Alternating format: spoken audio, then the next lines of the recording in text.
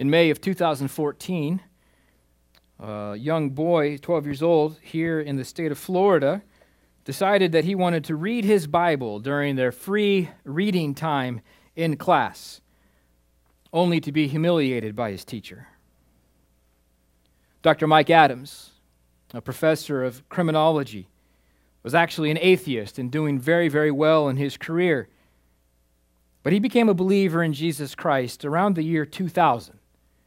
Changed his political point of view, it changed his moral and ethical point of view, and right about that time he found himself on the receiving end of intrusive investigations, baseless accusations, and was denied a promotion to full professor, even as his work continued to surpass his colleagues in quality and quantity.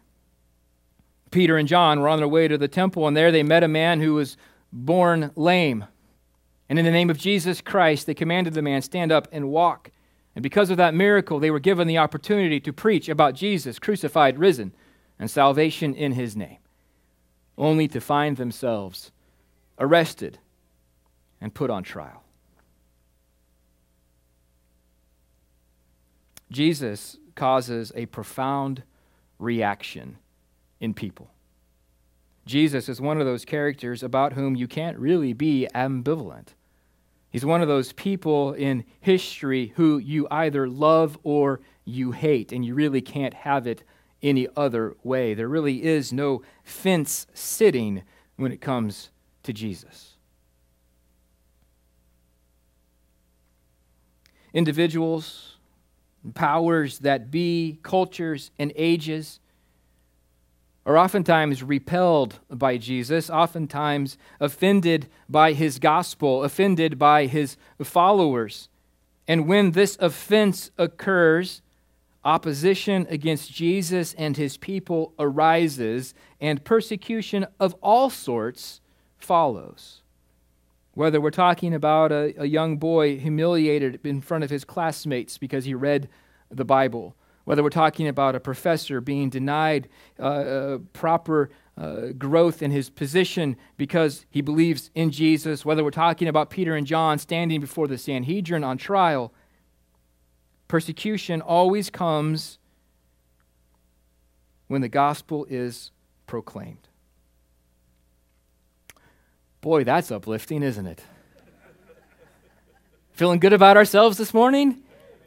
Amen. Listen, we have to recognize there's two realities here, and I really do want for us to be encouraged in this sermon this morning, because the reality of persecution, the reality of suffering, the reality of oppression, it's not personal, it's not about us, it's about the gospel of Jesus Christ. But when it comes, when the reality of it's coming, Jesus guaranteed it would come, but when it comes, how do we respond? The really encouraging thing, I think, for us is that we are called to respond like Peter and like the early church with boldness. And the really encouraging thing is that we don't have to be bold in our own power, in our own authority, in our own handsomeness, in our ability to persuade people.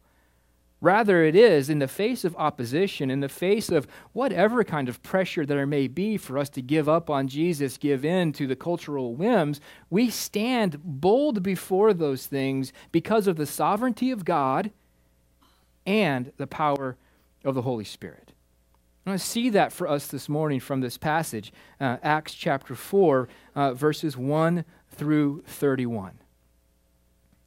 In the chapter of Acts chapter 4, it really opens picking up exactly where chapter 3 left off. It's funny that way, isn't it? That Acts chapter 4 would carry on where Acts chapter 3 left off. In Acts chapter 3, as Father Forrest preached last week, the apostles Peter and John had gone to the temple where, in the name of Jesus, a man lame from birth was healed. That healing allowed Peter then to proclaim the gospel of Jesus, to preach a sermon about Jesus there in the very temple precincts of the people of Israel, the Jewish people. And of course, as a biblical gospel preaching occurs, Peter preaches about Jesus being the Messiah, Jesus being crucified, Jesus being raised by God, and salvation available only through Jesus. That kind of preaching offends people. That kind of preaching kind of chaps people's hides. And here, Peter's preaching in the temple precincts of Acts chapter 3, this preaching of Jesus' death and resurrection offended the civil and religious leaders. So St. Luke writes, as they were speaking to the people, while Peter and John were proclaiming the gospel, giving witness to Jesus, as they were doing that, the priests and the captain of the temple and the Sadducees came upon them, greatly annoyed, because they were teaching the people and proclaiming in Jesus the resurrection from the dead. The Sadducees were one of those leading parties of the Jewish people. They were wealthy aristocrats. They had close connections to the priesthood and to the religious authorities of the people. Anglican pastor John Stott has pointed out that politically, the Sadducees were collaborators with Rome. They had made deals with the leaders of Rome to have authority over the Jewish people. And so, of course, they're sensitive to maintain their position of power and privilege. Keep the peace at all costs, because any uprising will require Rome to come down heavier, more fully with force, and quite likely would cost Jewish people of any self-rule they may have. Theologically, the Sadducees weren't particularly interested, in all honesty, with any thought of a Messiah. They just really didn't think about it nor look forward to the Messiah coming, and they most certainly didn't believe in any kind of resurrection. We can understand their exasperation, their annoyance, because there were Peter and John in the temple precincts, proclaiming Jesus to be Messiah, the Lord of heaven and earth, that Jesus is Lord, not Caesar. There they were in the temple precincts, proclaiming not just some generalized notion of a Messiah, but that Jesus himself was the Messiah. And there they were in the temple precincts saying, yep, Jesus was crucified, but God raised him from the dead. Not some sort of ambiguous general resurrection they may or may not have believed in, but a very personalized resurrection in Jesus himself, whose resurrection was the first fruits of resurrection. You can understand what they would think about Peter and John. Here's a couple of heretics, some rabble-rousers, and what really had to grind, they did miracles to validate their claims, right? Here was standing before them something they couldn't deny, a man who had been lame for 40 years, born that way, healed in the name of Jesus. And so, they come against Peter and John. They send the temple guard, they send the priests, and they arrest them, hold them over for a night, so that they would stand trial before the Sanhedrin. Now, we have to recognize, folks, that this kind of press back, this kind of push against the gospel, this kind of oppression or suppression of God's people in Jesus Christ, we have to recognize that this does not and should not catch us off guard. In John chapter 3, we read the words where we see, and this is the judgment. The light has come into the world, and people loved the darkness rather than the light, because their works were evil. For everyone who does wicked things hates the light and does not come to the light, lest his works should be exposed. When confronted with the offense of the gospel, when confronted with the light of Jesus Christ, darkness, like the empire, strikes back. Hey. Yeah, you got that one.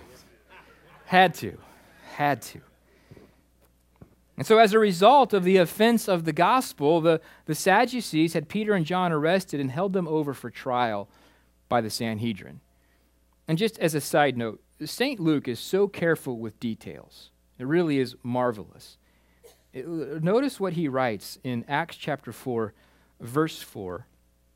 They had arrested Peter and John, put them in custody until the next day, for it was already evening.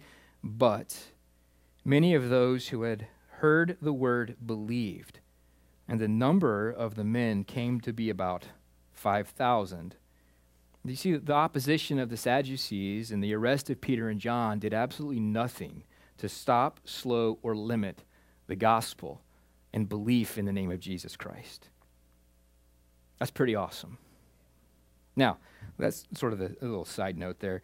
The Sanhedrin's called together, and this trial of Peter and John is sort of put together.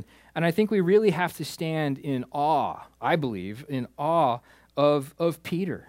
And notice what Peter does. He's standing before the same group of men who would have put Jesus to trial, the same group of 70 men, Pharisees and Sadducees together under the leadership of the high priest, who would have taken Jesus, condemned him as a blasphemer to Pontius Pilate and said, "Crucify him."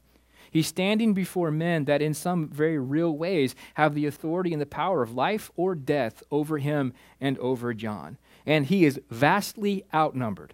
70-2. 70-2. And he's standing there.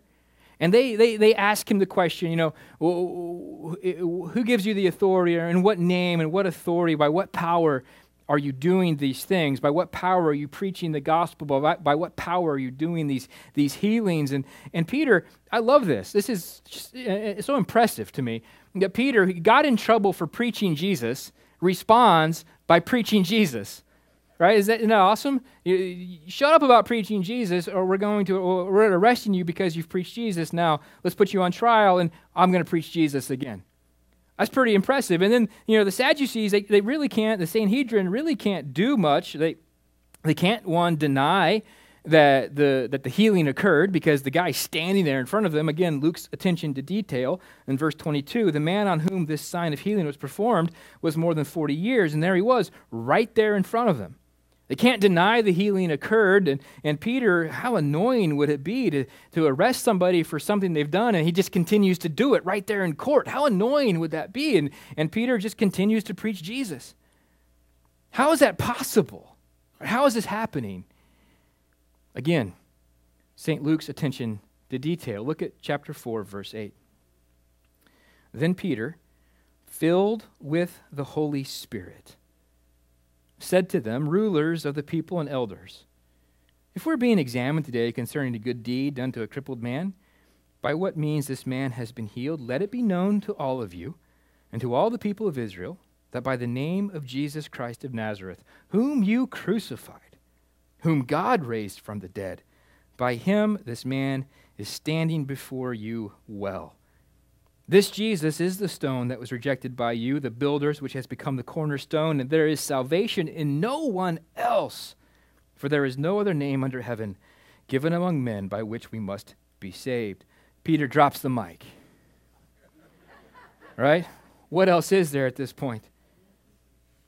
To stand before the Sanhedrin, this same group of men who presented Jesus to Pilate for crucifixion, and to preach Jesus' crucifixion and resurrection.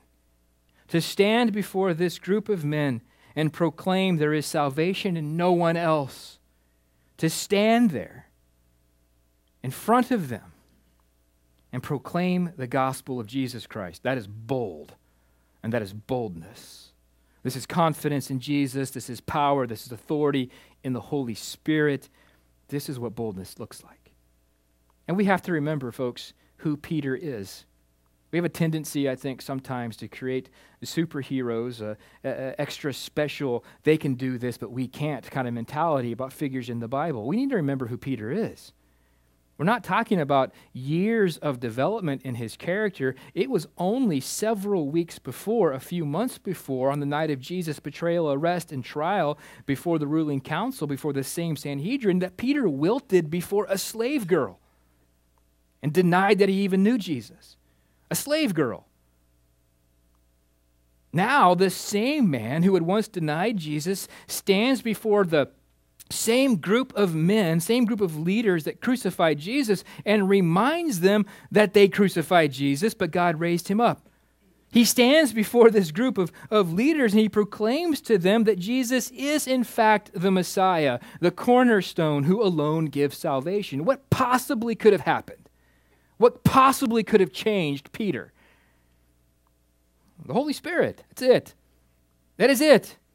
It is at this point in Acts chapter 4, Peter has gone from denying Jesus to seeing the resurrection and the resurrected Jesus. He has been sort of reinstituted into ministry at the end of John's gospel. The Holy Spirit has poured out upon the church in Acts chapter 2. Peter and the others, filled with the Holy Spirit, begin to witness, testify. Luke is very careful to say in this exact moment, Peter is again filled with the Holy Spirit. It's not because Peter is so brave, it's because Peter's filled with the Holy Spirit that makes him bold.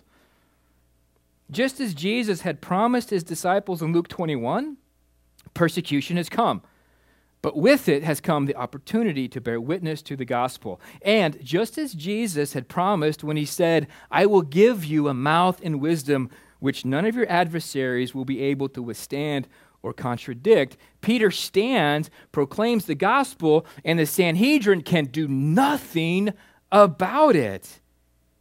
It was the power of the Holy Spirit in fulfillment of Jesus' promises that turned Peter the coward into Peter the courageous.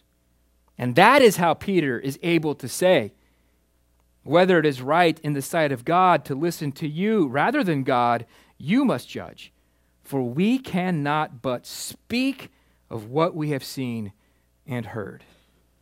Where did this boldness come from? Where did this ability to say no to the Sanhedrin come from? Where did this ability to cling to Jesus in the face of this opposition, where did it come from?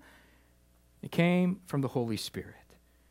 Followers of Jesus can be bold because the power of the Spirit.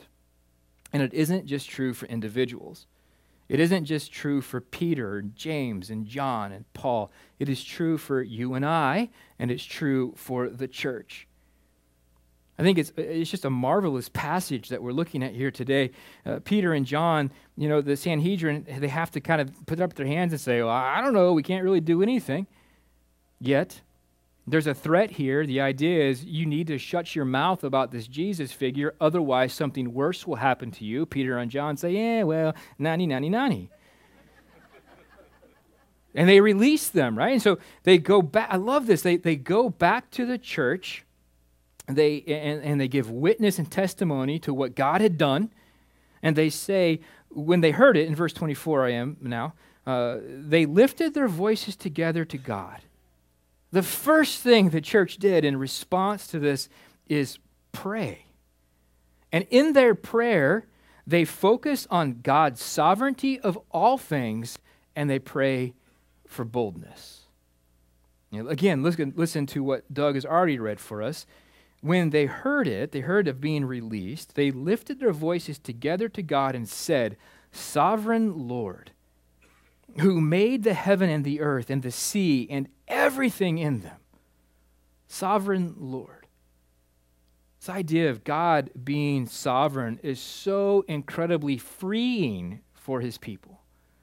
God, as we read here in this passage, God is the creator, the giver of life. He is sovereign. To be sovereign over something means you own it, you rule it, you have power and authority above it. And so we see here that the church, in leaning on the sovereignty of God and trusting in the sovereignty of God, they have freedom to not worry about the outcome, but to do that which they've been given to do. They recognize here, this early church, they recognize God as the revealer as well. He had used his servant David to proclaim that Messiah would be rejected. And they recognize that in the life of Jesus, there is fulfillment of this Psalm 2. The second psalm is fulfilled in the life of Jesus as he is the Messiah, rejected by Herod, Pontius Pilate, the Gentiles, and the peoples of Israel. But all of that had happened exactly as God decreed it would happen. And so if then the rejection of Messiah Jesus was within the hands of God, and under his sovereign control, then even their present and future trouble would also be under the hands of God. There's a recognition here as we look at the sovereignty of God, there's a recognition that he as the creator is the Lord of all time and history. And Jesus told his disciples that the world would oppose and oppress them, just as the world oppressed and opposed him when he said, a servant is not greater than his master. But these events haven't caught God by surprise. 2016 was a crazy year, and 2017 has raised the bar. But even these events have not caught God by surprise. He knows they are happening. Jesus said they would happen. And when they are happening here in this passage, and when oppression and suppression and opposition arises to the gospel in our lives, when that happens, they are happening even under the sovereign control of God. And here, I think, is freedom, true freedom, not fatalism, but true freedom to be exactly who God called them to be, exactly who God calls us to be, to do exactly what God called them to do, and freedom for us to do exactly what God called us to do. Freedom to pray for boldness. I love this prayer. They begin with the sovereignty of God, and they turn to, and then they say, listen, Lord, help us. And notice what they pray. They don't pray for deliverance. They don't pray that they'd be removed from the jaws of the giant shark, Bruce. They don't pray for protection from hurt or damage. What they pray for, rather, is that in the face of the possibility of those things, they would continue to speak with all boldness. Lord, look upon their threats and grant to your servants to continue to speak your word with all boldness, while you stretch out your hand to heal, and signs and wonders are performed through the name of your holy servant, Jesus. What a prayer. What a prayer. And, God, as God does, he responds, right? After they had prayed, the house shook. They were all filled with the Holy Spirit, continued to speak the word of God with boldness. There's encouragement here for us, I think, because Jesus is the same yesterday, today, and tomorrow. The mission of the church to make disciples and baptize them and teach them to proclaim the gospel of Jesus Christ hasn't changed. It's the same yesterday, today, and tomorrow because Jesus is the same, and Jesus is the one who gave that mission. Tracking with me? Jesus is also the one who's poured out the Holy Spirit. That hasn't stopped. So there's real encouragement here, I believe, because this is no less true today than it was for the church in Acts chapter 4. In the face of opposition, followers of Jesus can be bold because of God's sovereignty and the power of the Holy Spirit. To those believers in Jesus who ask, God gives in abundance, and when the Holy Spirit is invited, he shows up. God is not stingy with his Spirit. God is still sovereign, the Holy Spirit is still available, and boldness is still required. What a promise of God, though. What freedom there is here for God's people. What power he gives. Over the past several weeks, you've probably heard me repeat our vision for Emmanuel Anglican Church. You've probably heard me say that we're seeking to be a church glorifying God by blessing people with gospel ministries that they may believe in Jesus as Lord and Savior and join us in building his kingdom. This vision is birthed out of gospel passages such as Matthew 28, 19 or 18 through 20. It's birthed out of passages from like Matthew chapter 16 or John chapter 4. And this vision necessarily means that we as a church, we will continue to proclaim Jesus crucified and risen, the only hope for mankind for salvation. And as individuals, we will seek to be equipped to continue to proclaim Jesus crucified and risen, the only hope for mankind in salvation. And this most assuredly means that somehow and some way the age and culture around us will push back. But as Flannery O'Connor has said, when the age pushes against you, you push back against the age as hard as it pushes against you. And the only way we can do that, folks, is trusting in the sovereignty of God and being filled with the Holy Spirit. I can think of fewer things that would be more intimidating for me than to be a college student in the year 2017 on a secular campus. I have a lot of respect for the Kaleo students who come with us because they're actively living out and seeking Jesus. Folks, when you go back to school, God bless you, you will need the boldness of the Holy Spirit. I have seen too many times faith shipwrecked in college. My own almost was. Too many times. And part of it is because We try to stand in our own power, in our own authority. We try to use our own cognitive abilities. And I'm a really good arguer. I can argue anybody out of anything. Except for Anna, she's far greater than I am. After 12 years of marriage, she has developed a resistance to my force skills. But the real issue is in being a witness on a college campus or in a job or in a community like Destin or Fort Walton Beach, anywhere. We need the Holy Spirit to make us bold. The great encouraging thing, I think, that I find about God is that, yes, he gives us these things to do, and then he gives a superabundance of the power to do those very things. He wants us to proclaim Jesus, and to do that, we trust in the sovereignty of God and the Holy Spirit for boldness. I think that's awesome. I hope you do too, because we are called, like the earliest church, to trust in the sovereignty of God, to be filled with his Holy Spirit, to proclaim the gospel of Jesus crucified and risen, and life in his name. Here, resting in the promise of God's sovereignty, here, resting in the power of the Holy Spirit, Jesus' people will know victory because they know the one who is victorious. In that same conversation Jesus had where he said, if they persecute me, they're going to persecute you. Just one chapter later in John's gospel, he says this, in the world you will have tribulation, but take heart, I have overcome the world. And Jesus has overcome the world, and because of him, because of the sovereignty of God, because of the power of the Holy Spirit, Jesus' people can be bold in their witness. And I've said this to you in the name of the Father, and the Son, and the Holy Spirit. Amen. Holy and gracious God, we praise you and we give you thanks for the truth of Jesus Christ and life in his name. We praise you and give you thanks for the gift of the Holy Spirit.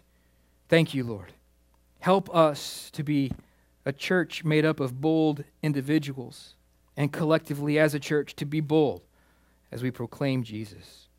Help us, Lord, as we seek to be a church, as I can read the prayer of that earliest church, that you would grant us to continue to speak your word with boldness while you stretch out your hand to heal, and signs and wonders are performed through the name of your holy servant, Jesus.